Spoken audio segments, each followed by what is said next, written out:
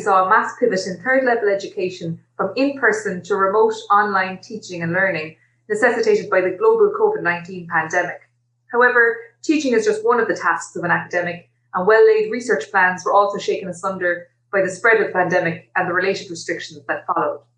I'm Dr. Yvonne Daly, and I'm an Associate Professor in Law in the School of Law and Government at Dublin City University. I'm Dr. Amy Muirhead, and I'm a postdoctoral researcher working with Dr. Vicky Conway and Dr. Daly on this EU-funded project entitled The Right to Silence and Related Rights in Pre-Trial Suspects Interrogations in the EU, Legal and Empirical Study and Related Best Practice, which we call the MPRISE project. Today we want to recount our experiences in adapting our research on the right to silence in police custody to the changed circumstances of this strangest of years. Before delving into the detail of that, we want to pause to acknowledge people directly affected by COVID-19, those who've been extremely ill themselves, those who have ongoing effects and are facing a long recovery or lifelong implications, those who lost loved ones and were denied the usual collective expression of love and grief because of restrictions, those who've lost their livelihoods, and those who've suffered with their mental and physical health due to isolation or the impact on other medical resources. In this podcast, we focus on the impact of COVID-19 on our research, but that's nothing compared to those whose lives have been touched by this scourge. So, just to provide some background, our project focus is on the right to silence in police interviews and how it impacts other aspects of the criminal process in 4 EU jurisdictions: Ireland, Italy, Belgium, and the Netherlands. The team at Dublin City University are working with colleagues across law, criminology, and psychology at Maastricht University, Antwerp University, and KU Leuven to conduct this research, which has both a doctrinal legal aspect and an empirical aspect to it. Following a kick-off meeting in Maastricht in April 2019, the first priority was to draw up country reports on the law relating to silence in police custody and to plan an international symposium on the topic, which was held at DCU in October 2019. This interdisciplinary event brought together more than 40 academic experts on silence, as well as members of the judiciary and criminal practitioners. Other researchers will recognise the contented, even excited feeling that one gets when one is in a room full of people who are all truly, deeply interested in the same subject, which might be of no interest to many others. Zoom webinars are great, but can they really replicate the almost tangible buzz of a room like that? It was fantastic to have so many experts with us on that occasion, spurring us on with a sense of collective interest in and support for our research. With the legal reports completed, we then focused in earnest on our plans to conduct focus groups and semi-structured interviews with a variety of professional and lay actors across the criminal process in all 4 jurisdictions. In early March 2020, we held 2 focus groups in Dublin, each with 10 criminal defence solicitors, and these were fascinating. The solicitors discussed their approach to consultations with detained clients, the factors influencing the advice that they give, their experiences of sitting in on police interviews, and the impact of no-comment interviews at trial. As academics, it was really great to hear from practitioners about the day-to-day functioning of the statute and case law compiled in our legal report. There was a great dynamic in the room, with solicitors agreeing with one another at points, adding to what others had said, offering rejoinders at times, or suggesting limitations to broad statements made by others. This, of course, is the very point of a focus group. We noticed also that while our solicitor participants were well used to delivering reasoned responses, at times an offhand comment was what really paved the way for rich discussion. This aligns with academic observations on the value of focus groups. So, emboldened by these successful focus groups, we were keen to conduct more of the same with barristers and with staff from the Office of the Director of Public Prosecutions. The venue was booked and the participants had signed up, but unfortunately, as of March 12th, Ireland implemented severe restrictions in response to COVID-19, and so any in-person data collection wasn't possible. Faced with the reality of COVID-19 restrictions, we changed both our research method, from focus groups to one-on-one interviews, and our medium, from in-person to remote interviewing. Our colleagues in the Netherlands had had some success in conducting small focus groups using an online video conferencing platform, but we decided to pivot entirely to interviews for these reasons. First, internet traffic. In what can now be regarded as the early days of the COVID-19 pandemic, we had concerns that platforms such as Skype or Zoom could be overloaded with high volumes of internet traffic. Online focus groups could be more susceptible to being derailed by disruptions caused by poor connectivity than interviews, especially if multiple participants were finding themselves cut off or freezing on screen. Secondly, adding to working from home burdens. As with many other sectors experiencing a rapid move to working from home, many of our participants were now juggling work, caring responsibilities, and even homeschooling. This would make it harder to arrange a time that would suit a group of people. Interviews had the benefit of being more flexible for participants and easier to reschedule should their circumstances change. Thirdly, moderating an online focus group. The success of focus groups can rely on the moderator. We knew from our experience with the criminal defence solicitors that being able to moderate the discussion was highly dependent on being sensitive to micro-interactions, eye contact and a nod at a hesitant participant to encourage their input, or leaning forward to show that the moderator was going to interject to direct the discussion.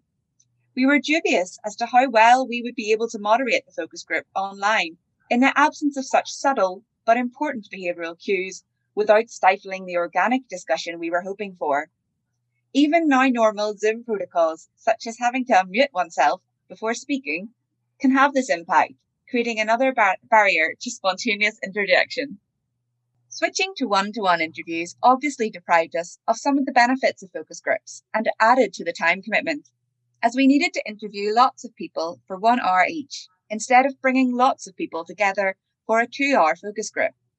We also had to reapply to the DCU Research Ethics Committee in order to allow for the remote conduct of the research, which had not initially been envisaged.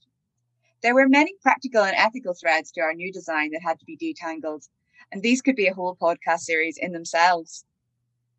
Participants were given the option to be interviewed via an online video conferencing platform such as Zoom or on the telephone. Some opted for Zoom, though more recently it seems that a level of Zoom fatigue set in, and the majority were happier to speak on the phone. As the person who was conducting the interviews, I actually felt more comfortable on the phone and got the sense that participants did too. There's a lot going on Zoom. As an interviewer, you want to make eye contact, but it's almost impossible to actually do that on Zoom. This is a little off-putting for both the interviewer and the interviewee. Similarly, in real life, we don't stare at each other throughout ordinary conversation, but one almost feels like looking away while on Zoom indicates disinterest, the exact opposite of what you're trying to convey as a researcher, so this adds an additional layer of complexity. It seemed that interviewees were able to get into their stride more on the phone, as they were perhaps more comfortable with the format and were chatting unimpeded by the additional strains of video conferencing. This is particularly interesting as the perception may exist that video conferencing is superior to phone interviews because of the ability to see each other.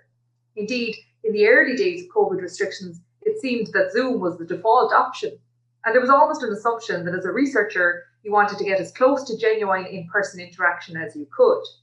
Video conferencing software seemed to be the best option in that context, and there may be an assumption that telephone interviews are inferior to video conferencing. But this methodological assumption shouldn't be taken as read, as our experience shows that other factors, like Zoom fatigue, for example, may mean that alternative options should be considered, even if it does shake up a pre-established order or feel counterintuitive. In total, I conducted remote interviews with 10 barristers, 11 prosecutors from the Office of DPP, and 2 judges of the Circuit Criminal Court. 2 further judges of the Central Criminal Court invited me to meet with them at a social distance in their chambers when restrictions allowed, and it was very refreshing to do 2 face-to-face interviews in the midst of those which were remote. Our choice to replace in-person focus groups with mostly remote interviews had implications for data analysis as well. We found ourselves with many more hours of material that needed to be transcribed and analysed, as our aim to capture a range of experiences meant that many interviews were needed to engage with similar numbers of participants as we would have spoken to through focus groups. Instead of approximately 4 hours of material per group of participants, we have closer to 12 hours. This is not a comment on the benefits of one method over the other, as the value of the data from each method should not be compared on this almost quantitative basis, but it was definitely more of a logistical challenge for project management that has required some elasticity in our timeline.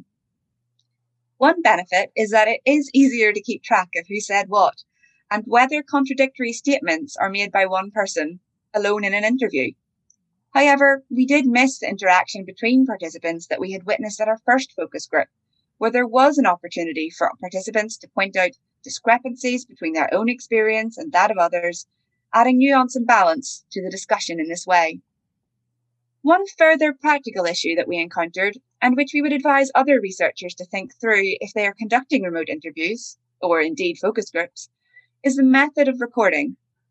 In our in-person focus groups, we found that a dictaphone was perfectly sufficient to produce a good quality recording. For our remote interviews, we decided to continue to use a dictaphone to avoid the data privacy and security concerns associated with storing the recording on a third-party platform. Instead, we placed the dictaphone near the laptop and phone speaker, once we had identified exactly where that was, not necessarily where you might think.